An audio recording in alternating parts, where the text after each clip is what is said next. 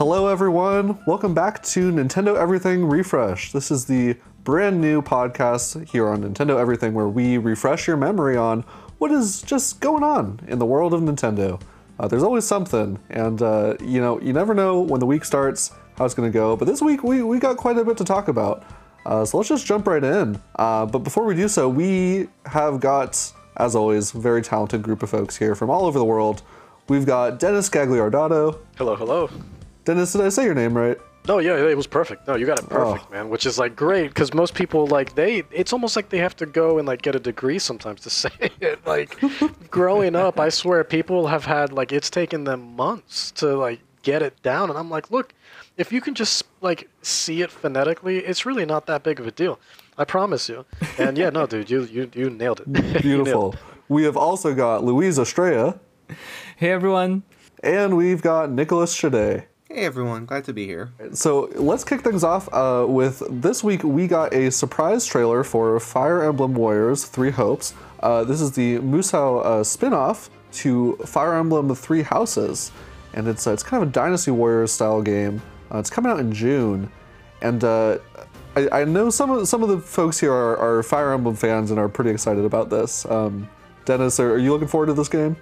Yeah, very much. I mean, I'm just a fan of Musou games in general, and then I'm a fan of Fire Emblem, so, put those two things together, and absolutely, I'm already in. Like, say less. Even if they never showed anything, it'd still be a day one purchase. You know what I mean? It's just like, show me a logo like you did with Metroid Prime. Okay, no problem. I'm there, So it's not anything I'm going to ask too much about.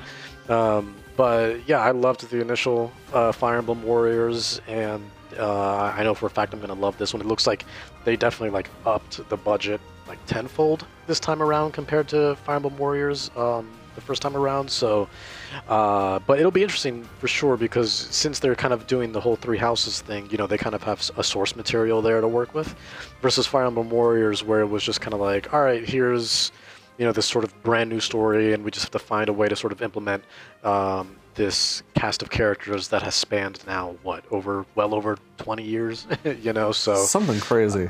Yeah. But 3 Houses was such a big hit that I know that this will immediately sell more than Fire Emblem Warriors, and I have no doubt people are gonna love it, whether they're jumping in for the first time or they've just kind of been with the series for a while, and I've always loved Omega Force and the way they sort of handle their sort of vision for hack and slash, because there's plenty of developers out there that do hack and slash, but there's always been something special with the Musou games and the way they've handled the fluidity and the usually gigantic cast of characters, especially if we're talking Dynasty Warriors, which can span close to 200 if not more sometimes. Right. So yeah, Fire Emblem Warriors, 3 Houses, this new one will be fantastic. I'm super stoked.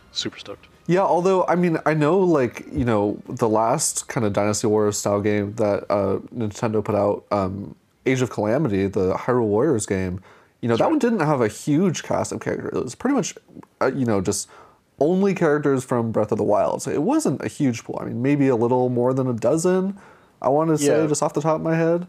Yeah, that one was much more streamlined, and I think just to sort of, you want to tailor it to that sort of narrative of being part of Breath of the Wild, right? So that made sense versus kind of a similar situation, right, where the initial Hyrule Warriors, it was just like, all right, let's take these cast of characters and let's just go crazy with it with, an original story as well.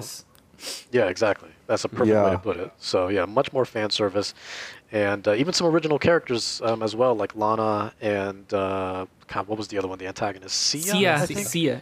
Yeah. Yeah. So and they were fantastic. I loved them. So it's always there's pros and cons to it, right? Because when you have something that you want to base your game off of, you sort of have to follow that source material versus where you have creative freedom. So that's my only sort of, gripe with, licensed Musou games where it's like, they're going to have to follow some sort of formula, right? To sort of be sort of in line with the overall structure of whatever property they're sort of adapting. So, yeah. Well, and I think that's a great point because, and Nicholas, I think, as someone who is currently playing through Xenoblade again, you might like this. There are 3 story paths in this Fire Emblem spin-off game. Do you think you would play through all 3 story paths? Oh God, don't put that evil on me. Possibly, it seems like a lot though. But personally, I'm really looking forward to the game, especially after this new trailer, because it's giving me very strong Age of Calamity vibes, in the sense that it really feels like they are adapting Three Houses specifically into a Muso style.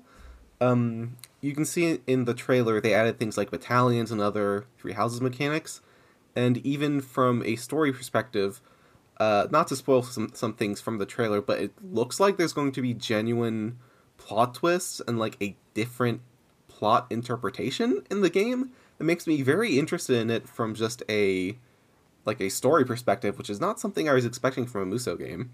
Right. Well, and that does kind of echo what they did with Age of Calamity, which kind of played around with, different versions of how the story could go. And so I wonder if they're going to kind of continue that trend with this one. I hope they do, because I think, again, for me personally, like some of my least favorite Muso games are the ones that are almost a 1-1 conversion of what the original source material is, right? So I like when they sort of do take that sort of, again, I'll use the term creative freedom, where they just kind of implement something new to make it at least be a little bit refreshing and at least give you something new to look forward to, right? Versus like, you're playing the same game but in a different sort of genre, if you will. So it's almost like a been there, done that situation, and it's no different from just what a typical remake would be, right? Where, like, for example, Final Fantasy VII Remake is the first thing to come to mind, right? Where it's like, yeah, it's Final Fantasy VII, but the way you play it, it's not as traditional turn-based as it originally was on PS1, right? So you have more freedom in that regard, and which is fine. But again, if you've played the original, it's one of those been there, done that situations, and I personally I always look forward to something new and refreshing when I'm playing something. So that's just me, though. Yeah, I think the thing that really drew me in, I mean, I am not a huge Fire Emblem fan yet. They are all like sitting on my 3DS, like waiting to be played. I'm hoping to get to some of them sooner rather than later. Awakening is so good. Play Awakening at least, man. What? I was just saying, like, play Awakening at least. I love Fire Emblem Awakening. Yeah. That game is fantastic. Oh yeah, fantastic. It's a great one to start. It is on my to play list in the very near future. But I am just always just so struck by just how great these games look. Like even back on the 3DS, and man, like this trailer, like I don't know if this is Nintendo's magic at work here or if it's more Koei Tecmo, but like man, I just think this game looks great. It seems like it's really pushing the Switch. It's interesting because if I'm not mistaken, Koei Tecmo co-developed Three Houses, right? Yes. So they kind of have a hands on the original game. So it's interesting. Like Nicholas said, it seems to be a similar approach of Age of Calamity, that they are bringing a lot of elements from the original game, including the look of the engine and all of that. I'm really interested in the story because I don't know exactly if they already said how it's going to be, but it seems to be kind of a retelling of the original story, because there will be 3 different paths, and you seems to kind of repeat the events of going to the school and being with each one of the 3 houses. So I'm kind of interested to see how they will handle that. If there's going to be something similar to Age of Calamity with time travel or something like that to justify the story. Yeah, it's I mean, again, as someone who's not super familiar with the series, like to me, it looked like it was going to be, just based on what I know about Three Houses, it almost looked like it was going to be more of a sequel. I didn't see anything in the trailer, at least, of the monastery from like Three Houses, for example. Like I know they mentioned in the trailer that there was like a base camp you could explore, but that sounded like a distinction to me from the original game and its setting. So I'm wondering if maybe it takes place after, or I don't know. Maybe someone can enlighten me. So the idea is basically it's taking place at the start of Three Houses, but a different event has occurred which has caused a character that was not in Three Houses to survive. And they are now present, and they're the new main protagonist, basically. They're the purple-haired kid that showed up in the first trailer, and that's on the box art. And they're your new main protagonists, and they end up meeting the the three houses Interesting. instead Kinda of Violet. alternate reality, something like that. Yeah, and so that leads to like a different scenario with, I guess still a war, but not as much of a time skip, and everyone has different designs and whatnot. Got it. Okay. Well, I'm definitely excited to hear what y'all think when the game comes out in June. I think it's going to be something that definitely gets people's Switches booted back up for the summer. We also got this last week an announcement for Bugsnax. Bugsnax was a PS5 exclusive for quite a while, and it was recently announced that the game is now coming to other consoles. It's coming to Nintendo Switch, and it is also coming to Xbox via Game Pass. Are you guys familiar with this game at all? I never played it, but I remember seeing it. It was kind of a weird game because it was a PS5 exclusive, I remember seeing, and it was not the kind of game that would impress in the graphic department. So I thought it was kind of a weird game, and I never understood exactly how the game played, and I think that's kind of the point. You don't know exactly what the game is before actually playing it, because I would imagine it's a very different approach that the game take, and it's the kind of indie experience that I'm really interested in seeing, and I think it's a game that has probably will have no problem running on Switch, and seems to be a great addition. Yeah, it's a weird game. I beat this game. I got it through PlayStation Plus. It was like a free game through PlayStation Plus for a little while, and it's interesting. It's a first-person game. It's got a lot of puzzle-solving elements, but it's also got a little like some light exploration. It's really hard to categorize.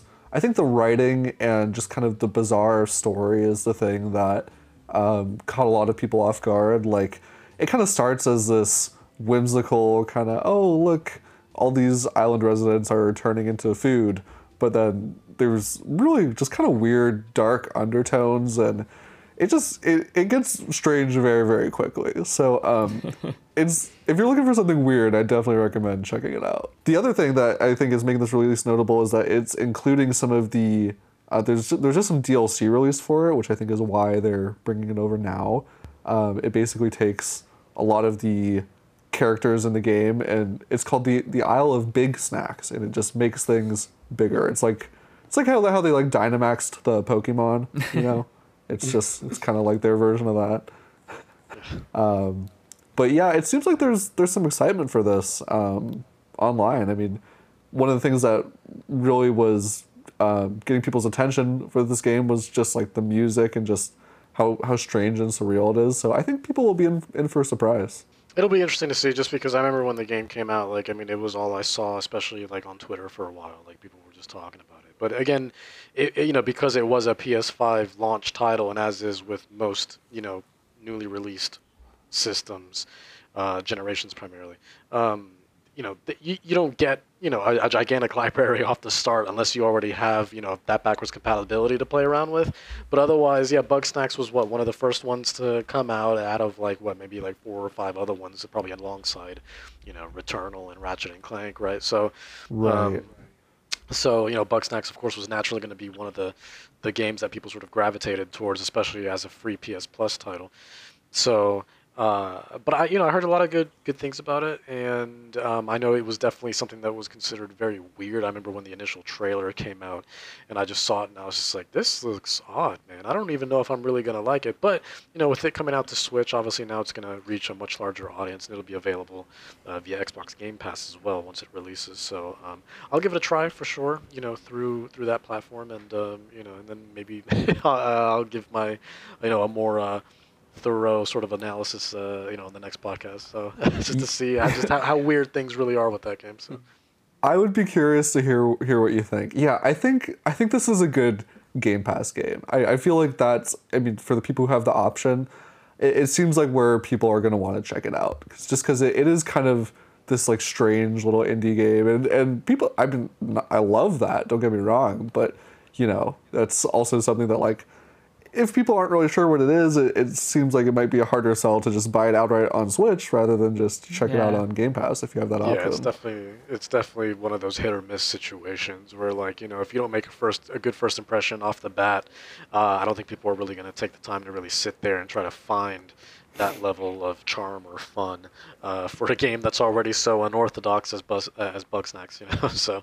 Yeah, no, I definitely agree. Yeah, fortunately, it's pretty much a known quantity at this point. So the people who, the internet has had time to digest this game for the most part. So for sure. Shouldn't be too many crazy surprises overall. But speaking of surprises, something that kind of came out of left field last week. Pretty big potential for being an interesting story. Through some job listings, it was revealed that Bandai-Namco is being contracted by Nintendo to produce some kind of remake or remaster of an action game. And that is all we know. And it opens up a lot of interesting possibilities. Well, I was just going to say, like, that's so weird because I'm trying to think of, like, Nintendo's catalog of, older action titles. And Nintendo, when I think of Nintendo in terms of genre, my initial thought immediately is platformer. I think that's kind of how they made their name, is, when they started was platforming, right? With Mario, with Kirby.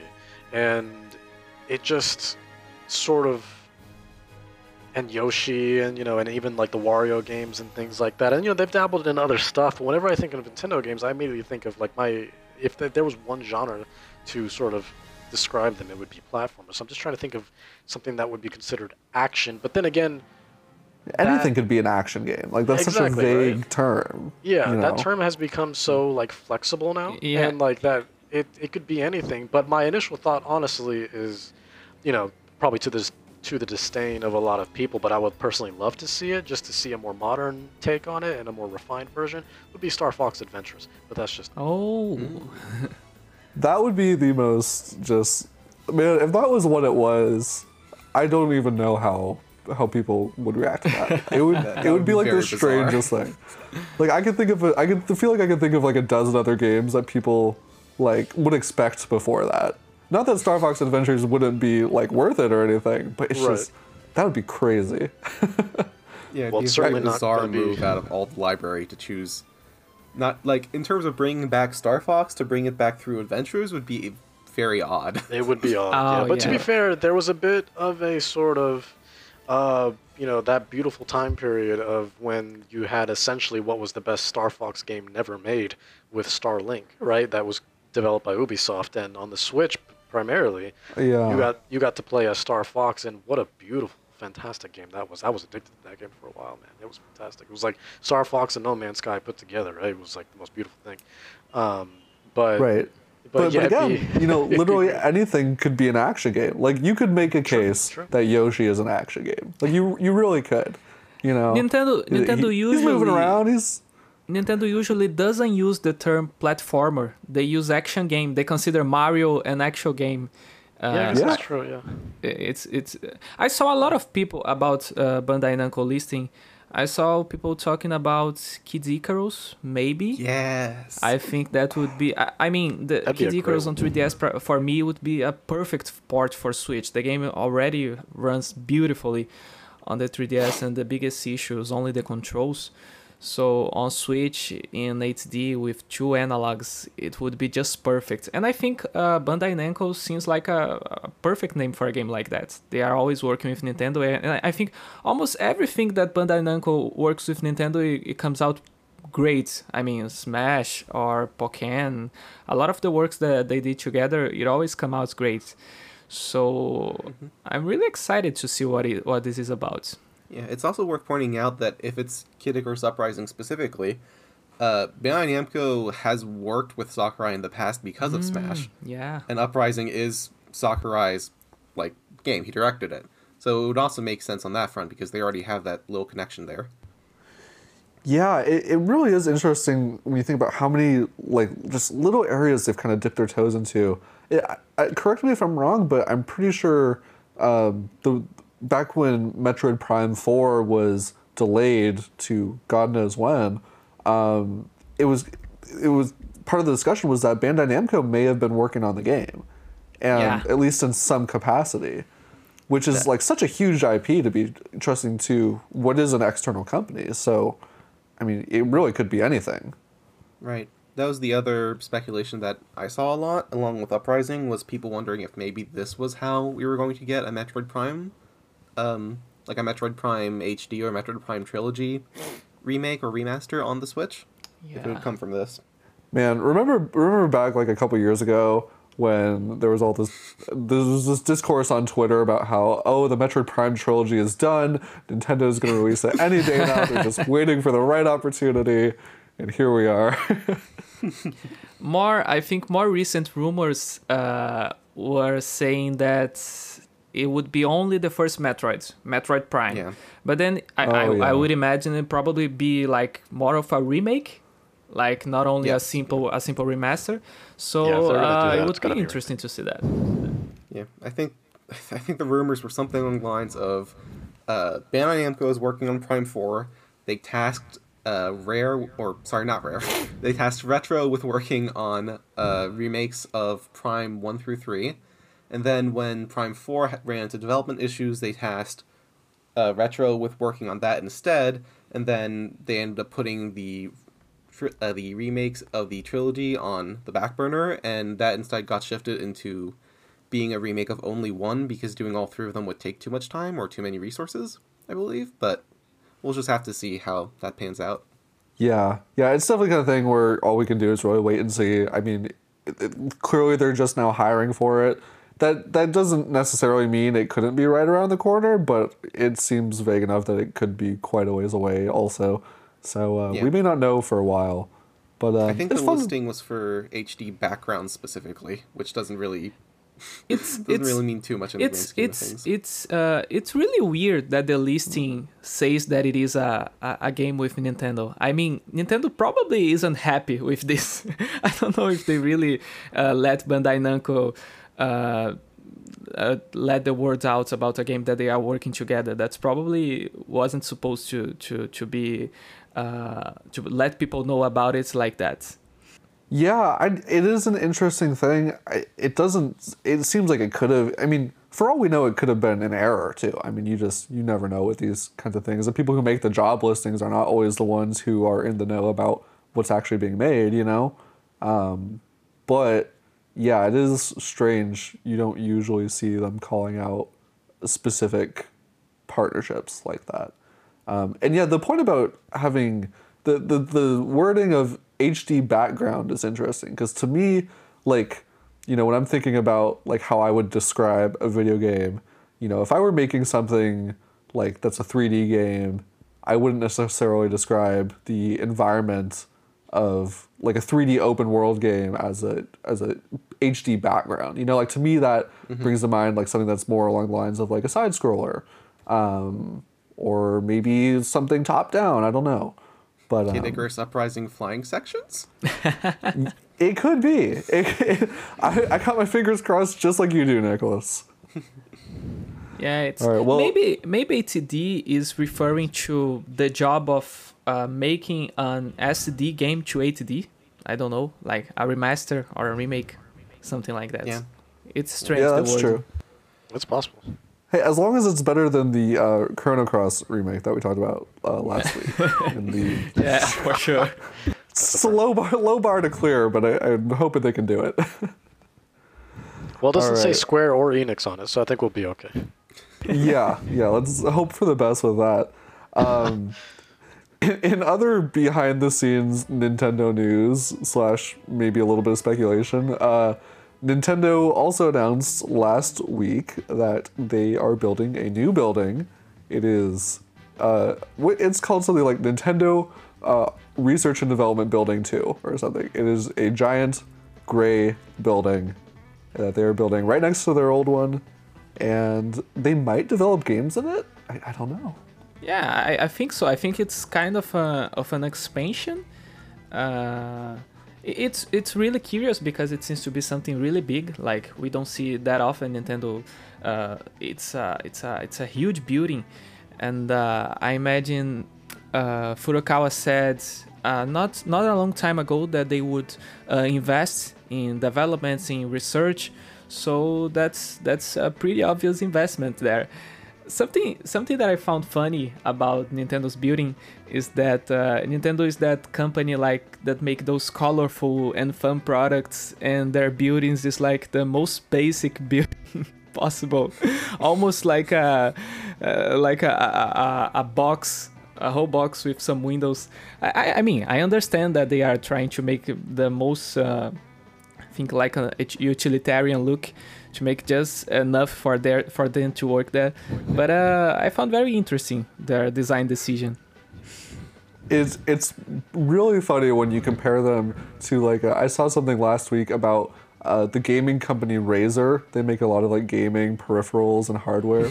Yeah. And they have a new office opening up, and it looks like it is this like stark like black and neon green building. The inside is like colored like an Alienware or a Razer like gaming laptop. Yeah. It's like, I don't know how, like if you're in there, you probably feel like you're like on Monster Energy drinks all the time. Yeah, I mean, some companies really invest in those kind of thematic buildings. I mean, here in Brazil, I work as an architect, so I can kind of understand. See, really, that's so cool. Yeah, I can kind of understand why Nintendo uses the building like that, because inside it should be really easy to make all the divisions of the spaces and to make the best use of it. So sometimes it is the best solution if you want to make a building that really does the job. Yeah, I wonder if maybe they're trying to bring. We were just talking about Bandai Namco. It seems to me, at least, like they've been doing a lot of outsourcing some of these games or parts of it to external studios, and I wonder if they're. It seems like maybe they're trying to regress a little bit back to why are we outsourcing a lot of this stuff when we can just be making it in-house? Possibly. Yeah. I don't know.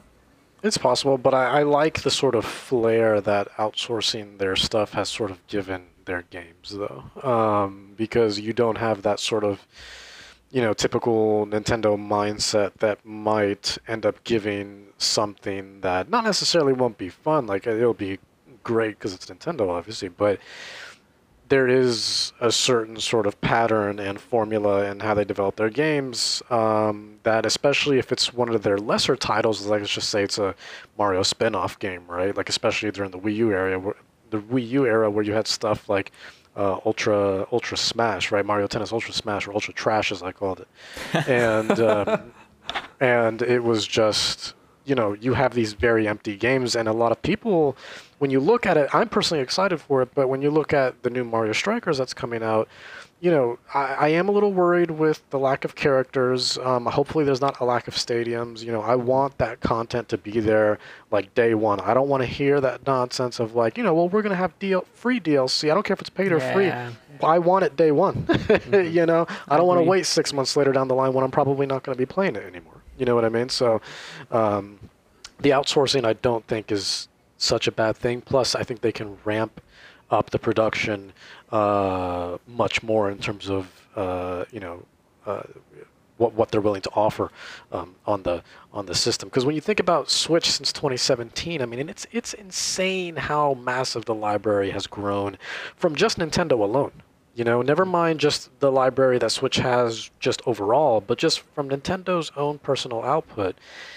They have just put out an insane amount of content, and which is in stark contrast to Wii U, right? So, and I think that has been sort of helped dramatically because of the aid of, third-party studios and just outsourcing that content, right? And just finally just swallowing your pride and be like, look, it's okay if you let someone else handle Star Fox or Mario, like in the case of Ubisoft, where they're doing Mario and Rabbids, right? So, or also in the case of Ubisoft, where they did, Starlink. So, just it'll be okay. It'll be okay. Bandai helped with Smash Brothers Ultimate. Look how big of a success that was. And then we've heard the countless stories of Sakurai being like, look, without them, Smash Brothers Ultimate probably would not have been a thing.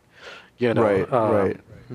So, it's okay. It'll be okay. You can share the love, man. It's okay, Yeah, but kind of going off of that, like, I just can't help but notice, I wonder, like, how many games is Nintendo making that are solely developed in-house at this point? Because, I mean, just thinking in recent memory, I mean, Fire Emblem has help from Bandai-Namco. Mario Strikers is Next Level Games. Kirby was developed by HAL.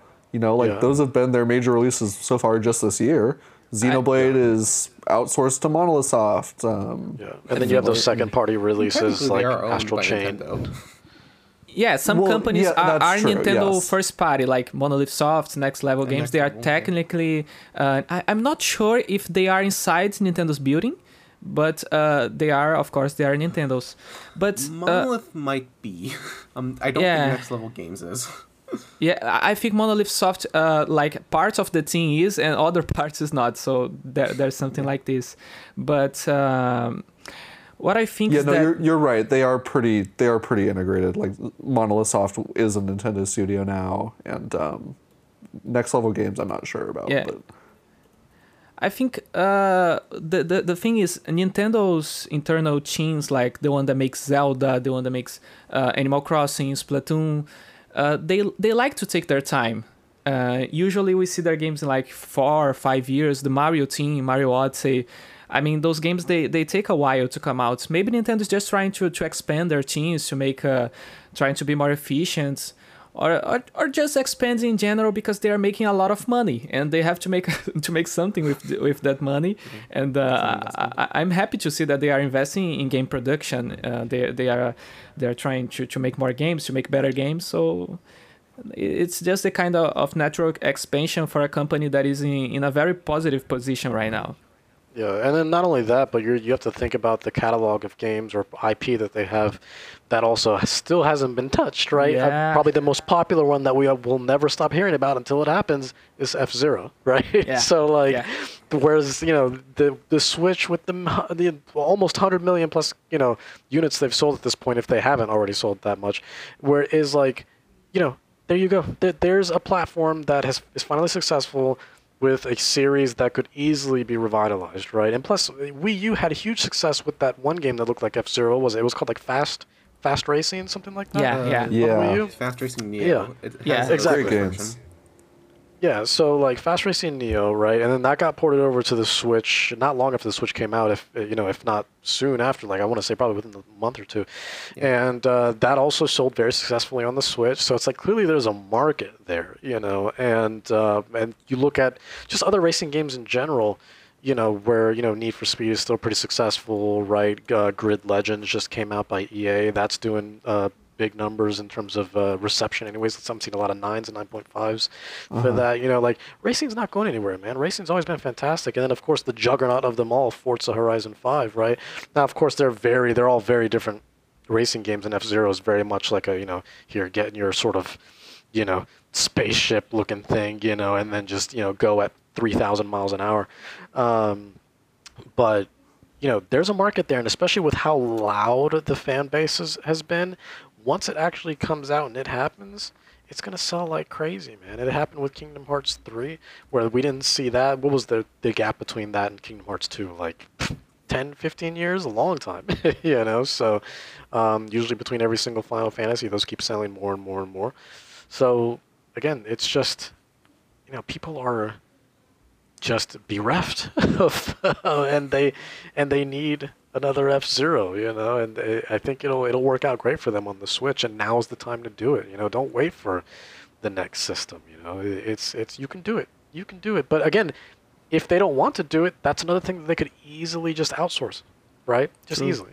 So yeah. And I did double check, and yes, as we suspected, Nintendo did buy Next Level Games in just last year. I couldn't remember if it was them or someone else. So.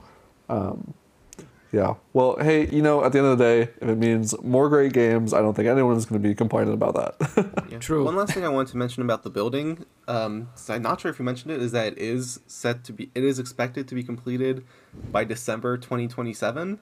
So it's going to be quite a while before we even see anything come out of this. Wow. Yeah. Place your bets now. Do you think we'll get it before we get Nintendo's next console? F-Zero?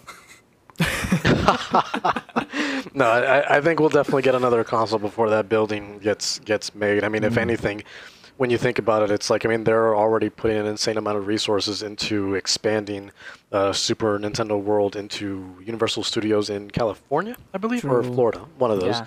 So, and then that'll be opened in 2023, I believe, right? So, In time for and think Mother about- 3 also. yeah, Yeah. exactly. Okay, do you think we'll get Metroid Prime 4 before this new building is done? I'm not sure. I That's think the so. question we should all be asking. That might be a little risky. It's not a guarantee.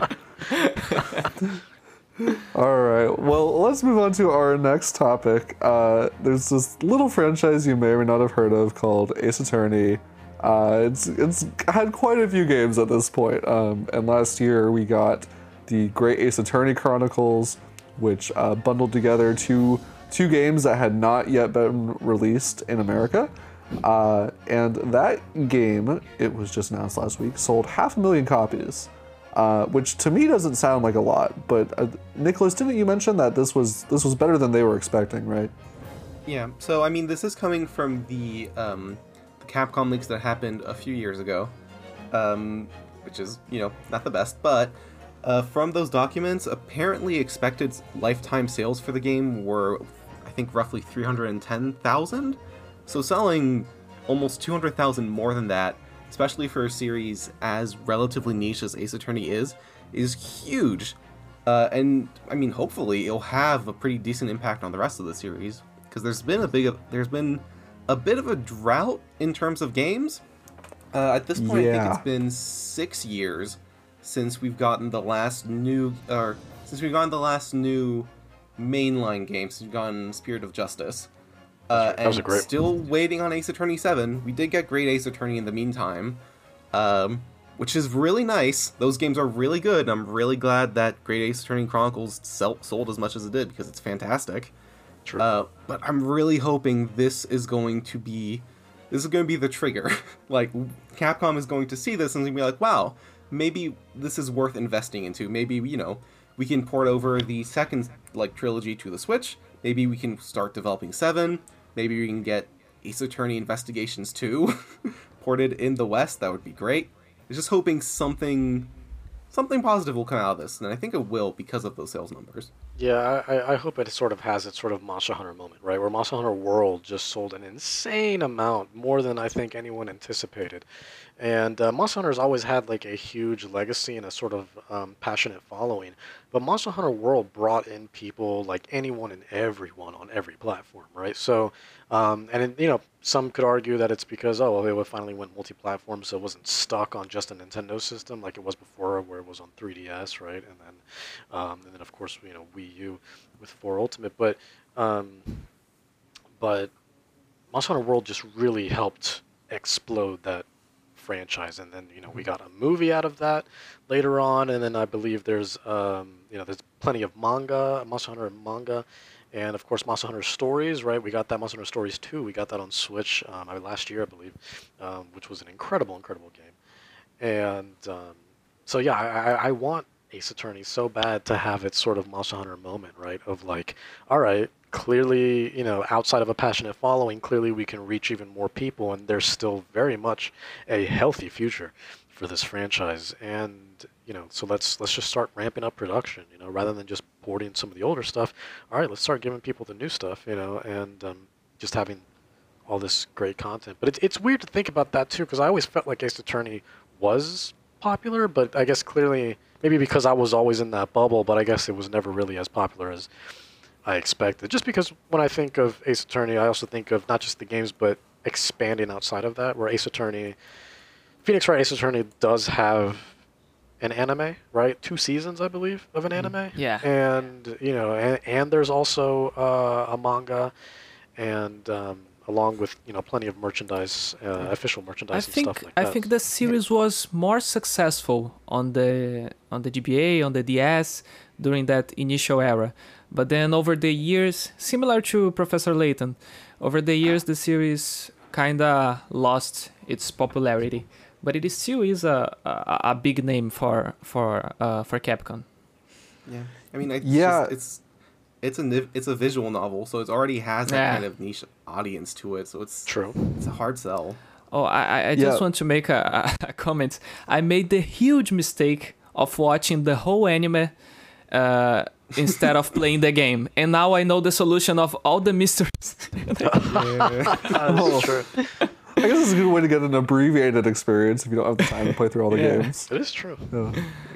Yeah, I mean, I just checked, and the Ace Attorney series, as of September of last year, it has sold almost 9 million copies between all of its games and ports and re-releases, which is not an insubstantial number.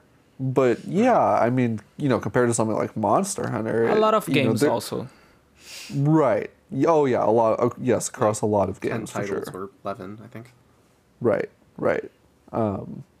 Yeah, I mean, I would love to see more Ace Attorney games. I do feel like part of its charm, I mean, I know this was originally, a Game Boy series, but I think it really hit its popularity in the DS days. And at least to me, when I think of Ace Attorney, I always think of just the dual screen gameplay and, the way they implemented that hardware just feels like a huge part of that franchise. Was like perfect for the system. Yeah, right. Yeah, totally. And I mean, it doesn't seem like much was lost when they brought over Ace Attorney, the Great Ace Attorney Chronicles to the Switch. So I don't think that's a reason for them to not make a new game. But yeah, there's got to be something going on that they're just like, it's just hard for them to justify right now. Yeah, it's kind of refreshing to see, if the leaks are real, to see that Capcom had realistic expectations for a remaster of a niche series. Because a lot of the time we see those companies releasing a game with crazy expectations, and then it's a niche series and it won't sell that well, and it didn't sell well, so we won't make more sequels. So it's nice to see that they had a realistic expectation for it. Yeah, it could have been a lot worse for sure. It could have been like, we set it so high and it didn't sell well, so now the whole series is canceled. Didn't sell 4 million copies in the first week? The series is over. Again, this is Capcom, so they're realistic. This isn't Square Enix. Yeah. So where everything performs below expectations. So. Yeah. No, it's hoping for the best for all those Ace Attorney fans out there. All right, we got one more big topic to round out the show today. And this one is not necessarily a huge part of the Switch's immediate future, but Vicarious Visions, who has been around a long time, they are now fully merged with Activision Blizzard. And, it's come at an interesting time because we actually have been seeing some output in the last couple years from Vicarious Visions on the Switch. We got the Tony Hawk Pro Skater 1 and 2 remake back in 2020. And then we got the Crash trilogy in 2017. But before that, they were mostly working on Skylanders and Guitar Hero, and it's been a while since they put out something truly new. So how do you guys feel about this? I mean, do you think, now that Activision Blizzard is owned by Microsoft, we might see a little bit more from them? Or there's so many mergers going on right now. I could see this going any number of ways. It's definitely hard to keep up with all the mergers. It's interesting. It's interesting. I think they'll do good under there. Hopefully they'll have more creative freedom to not do stuff that is licensed and whatnot. Because I'm looking through their sort of developed games right now, and I'm seeing a bunch of what most people would consider, at least from their early work, a lot of people would probably consider this stuff shovelware. Like I'm just looking at stuff like, where is it? So like Barbie Magic Genie Adventure, like that, on Game Boy classic. Color. All-time classic. Yeah, system sellers. The Wild Thornberries, Rambler, Pro Darts, Blues Clues, Blues Alphabet Book, Rescue Heroes, Fire Frenzy, Monsters Inc., Kelly Club, Clubhouse Fan. It's just, and that's more or less what you start seeing, at first. But then you start going down a little bit, and basically once 2003 hit, then you start seeing some interesting stuff, right? Where they did sort of dabble in the more, just things that were more worthwhile. For example, Star Wars Jedi Knight 2, Jedi Outcast, right? That's usually beloved by a lot of people. Let me see here. The Tony Hawk's Underground, of course.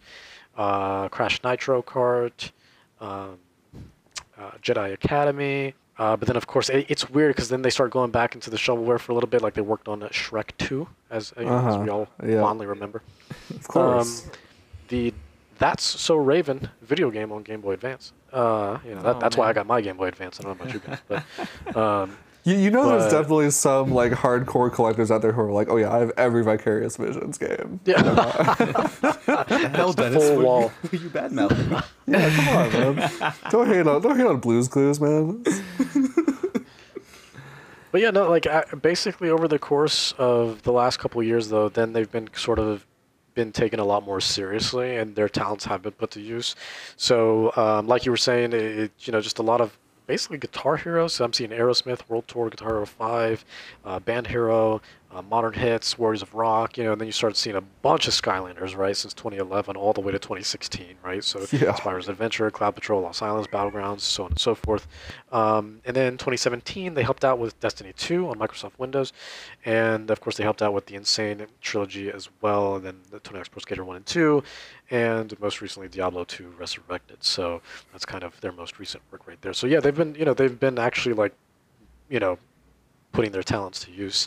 But yeah, it was a rough start from what I can tell. And but I think it'll be good because, again, clearly just from basically post 2008, they're clearly a studio that knows what they're doing and is a talented group of people. So I think it'll be good, not just for Blizzard Activision, but also them acquiring Vicarious Visions also means that by default Microsoft gets that. Right. So right. So that's just going to expand their portfolio even more, and with that Microsoft money, I mean, anything's possible. So who knows, maybe they'll make something original and really showcase their talents in a way that we've never seen before. Yeah. I hope, I mean, I've been kind of following everything going on with all the drama around Activision Blizzard, and I think, regardless of how people feel about all that, I think, my big concern is I just want to make sure that everyone, who is involved in the merger is being, hopefully it ends up being a positive thing for them with Microsoft's recent buyout. I think that's just my main takeaway from all this, because they're no longer even being called Vicarious Visions. They're now Blizzard Albany. So, I'm just hoping, personally that this comes along with maybe some culture changes with everything going on at Activision Blizzard. And hopefully, the teams that have been making these, frankly, just really solid remakes the past couple of years. I mean, I get the sense that now that Microsoft owns all this IP, they're probably going to want to do something with it. And, if the people who still made these games, even if they're, being relabeled as a new studio now, Blizzard Albany, if the people are still there, we could still potentially get more games along this line. I mean, there wasn't a huge, between the time that like Tony Hawk's The Pro Skater, the remakes were announced and released, it wasn't a huge amount of time. I feel like it was kind of a similar deal with the Crash trilogy. It wasn't a huge amount of time between when that game was announced and released. So, they could be working on something right now. They've been putting out games more and more often lately. So, who knows? Maybe there's something in the pipeline. Yeah, with how messy the situation with Blizzard and Activision is at the moment, it's kind of hard to know exactly what this means, what this will mean for the future. As Nick said, we expect that Microsoft will try to make things right in the company and to not abandon some of those IPs like Tony Hawk, like Crash. I think a lot of people were kind of worried that maybe Activision would not develop more Crash games, more of those cartoon experience. I don't think Vicarious Vision worked on Crash 4, but I think they made the Crash remaster, and Crash 4 was Toys for Bob. But it's interesting to see if Microsoft will develop those more cartoony games from Activision, like Spyro, like Crash, to see if they will try to maintain those IPs. I mean, the IPs are not tied to Vicarious Vision, so they can give to another to another studio. They can make whatever they want with it. Right. Yeah. I mean, now that the IP is in Microsoft's hands, yeah, anything is fair game for the most part. But just an interesting development in the world of games. Anytime studios get merged into each other. My personal opinion is I'm not always a huge fan of seeing all these studios get absorbed because I think, just Activision's output just in general over the past decade has just changed so dramatically. We're seeing less games from these smaller teams as they get absorbed into bigger studios. So personally, I'm just hoping that that's not something that we lose in the future. All right, well, that about wraps up our show for the week. Thank you, everyone, so much for tuning in. But before we go, what has everyone been playing? Or what are you guys planning on playing in the near future? I'll start. This has been a pretty busy week for me personally, so I haven't had a ton of time to just sit down with my Switch and play something. But I've been getting back into Minecraft a little bit, which is not something I thought I would be getting into anytime soon. I've got that spring sale going on right now, too. Well, yeah, sometimes it hits me. I'm like, oh man, I have this on my phone, and I've been working on this just creative, world for on and off. It's just been sitting on my phone for probably a good 4 or 5 years at this point. And when I'm sitting in line somewhere or I'm on a plane and my Switch is dead or whatever, I'll just build a few things in this creative world, and it's a good head clearer, It is. I've always loved, well, not always, but I've recently, anyways, in the last couple of years, sort of found a new appreciation for Minecraft. And there is something that is, especially when you play creatively, power to the people who, want to play survival mode, but in terms of creative mode, there's something that is immensely cathartic about it. And it's easy to get lost, especially with the sort of serene music that, really just kind of helps you not only calm down, but focus on whatever it is you're working on, whether you are just creating something entirely new or just kind of exploring at your own pace, but with, less repercussions because you're not in survival mode. So, but I've really grown to appreciate it over the years, especially, playing online on personalized worlds, via realms and whatnot, and, with friends, and having those servers available to us, where, over the years, we have all sort of moved away from where we initially grew up. So it's a perfect place to sort of come back and just hang out. It's just such a great community game, whether you're doing something or not, but it's I've just really fallen in love with it over the last couple of years, and like you, Nick, I also have it on my phone, so occasionally I'll just open it up and check the store, because they always have, especially when they have some sort of event, they're always giving away sort of free worlds or free skins and stuff like that. So I like downloading all of that and just seeing all the creativity that people are coming out with, because then in turn being able to play those sort of specialized scenarios and worlds sort of inspires me too, not just in Minecraft but out of Minecraft as well. Just that sort of creativity helps just get the brain electricity just going. And it's a wonderful game. That's a cool take. Yeah, it's definitely an interesting social space. I've never really gotten super into that aspect of it. For me, it's very much just kind of almost like a meditative experience. You're just I'm gonna develop this little plot of land, and I think I'll just build a little store or something. It's just good little way to de-stress at the end of a long day, for me at least. Absolutely. Dennis, what have you been playing lately? So lately, two things. Recently, we put up a review for Tormented Souls up at NintendoEverything.com. So the last week or so was definitely dedicated to that. Tormented Souls is definitely not going to be for everyone, but that doesn't mean it's a bad game. I actually really, really had a great time with it. But it's definitely something that's more catered towards people who grew up with survival horror in the late 90s and early 2000s, right? So we're talking about stuff like, never mind stuff like Resident Evil and Silent Hill, but a big emphasis on when games heavily utilized fixed camera angles and tank controls, right? So, right.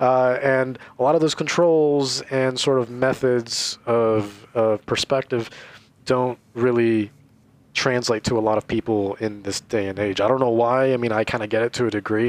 There's definitely quality of life aspects to it. But personally, I mean, I don't know. I felt at home when I was playing it, and because I'm such a big fan of the older Resident Evils, especially, I mean, I've replayed, Resident Evil 2, never mind the remake, but the original Resident Evil 2 just so many times. Same thing with 3 and, 0 and 1. I mean, basically 1 through 4 I've replayed so many times. And it never bothers me. It never bothers me. Games like that, games like Parasite Eve, right? Games like Dino Crisis, tank controls have never been a problem for me. So, it's but I know it's like sipping on a fine wine, is what you're saying. it is. It's Yeah, acquired basically, taste. it's definitely an acquired taste. Yeah. However, they emphasize the tank controls, but you absolutely do not have to play with the tank controls. You can just use your left stick and have a full 360 motion, so you're okay with that. So, to make it more palatable to people who might not be used to those sorts of games from, way back when.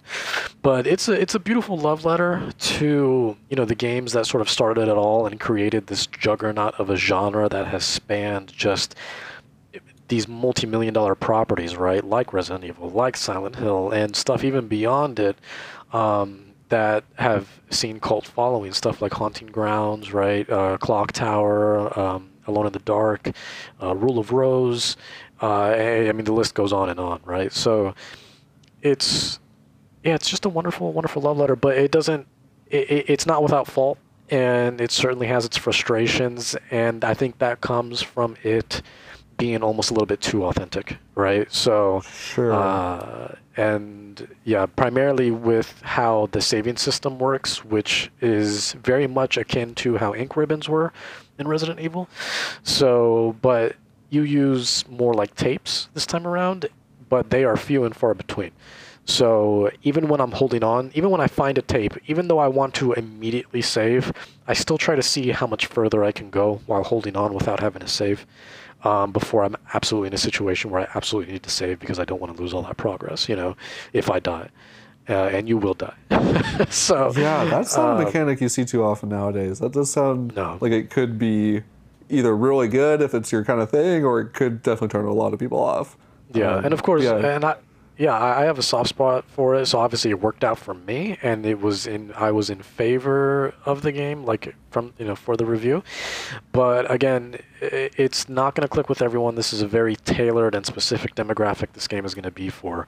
But even if you want to try something new to sort of see what games were like back then, this is also a great place to be because it does have those enhanced controls and enhanced sort of mechanics that aren't going to be present in some older games like in the PS1 and Nintendo 64 era. Uh-huh. So if you want to experience that without going completely all the way back in time, Tormented Souls might be a good place to start for someone like that. It's something like Tormented Souls or even Song of Horror. I would highly recommend Song of Horror as well. Love it. But yeah, awesome. In addition to that, I've just been playing a lot of Judgment. Which is another game created by the good folks over at Ryu Ga Gotoku Studios. They're most famously known for the Yakuza series. And but just been playing a whole lot of that. And I love that series, and I love that studio, and I love Sega, and I love everything about it. So yeah. I'll definitely want to talk with you more about that sometime in the near future because I love those games too. All right, Louise, what have you been playing lately? So, like I said last week, I'm still playing Jedi Fallen Order, but I just remembered I also started playing with my girlfriend's It Takes Two for the first time.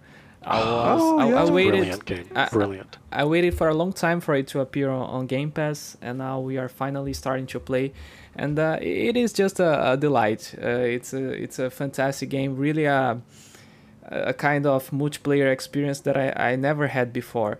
The level design is nothing like totally new or crazy, but the way it ties everything to the story and how fun every level with some different mechanic with how they make the two characters interact with each other.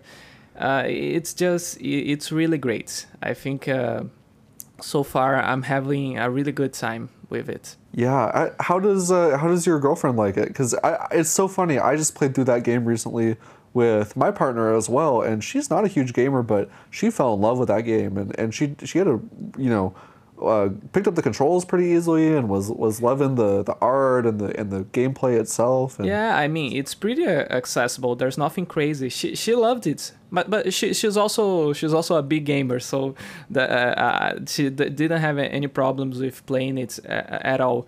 But both of us are really enjoying the game. It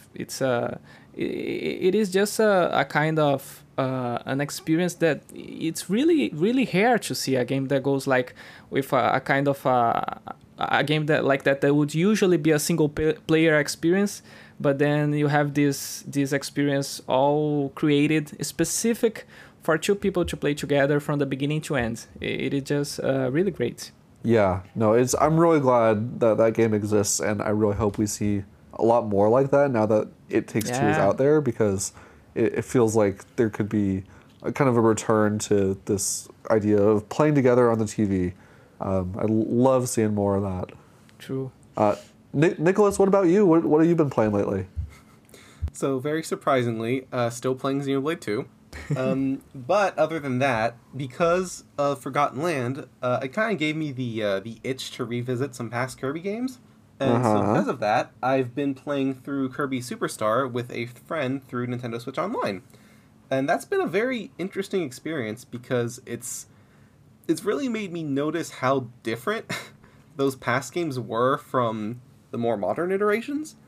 Even just from like a physics standpoint, Kirby and the partner allies control very differently from what they would in even more modern 2D games like Star Allies or Planet Robot Triple Deluxe.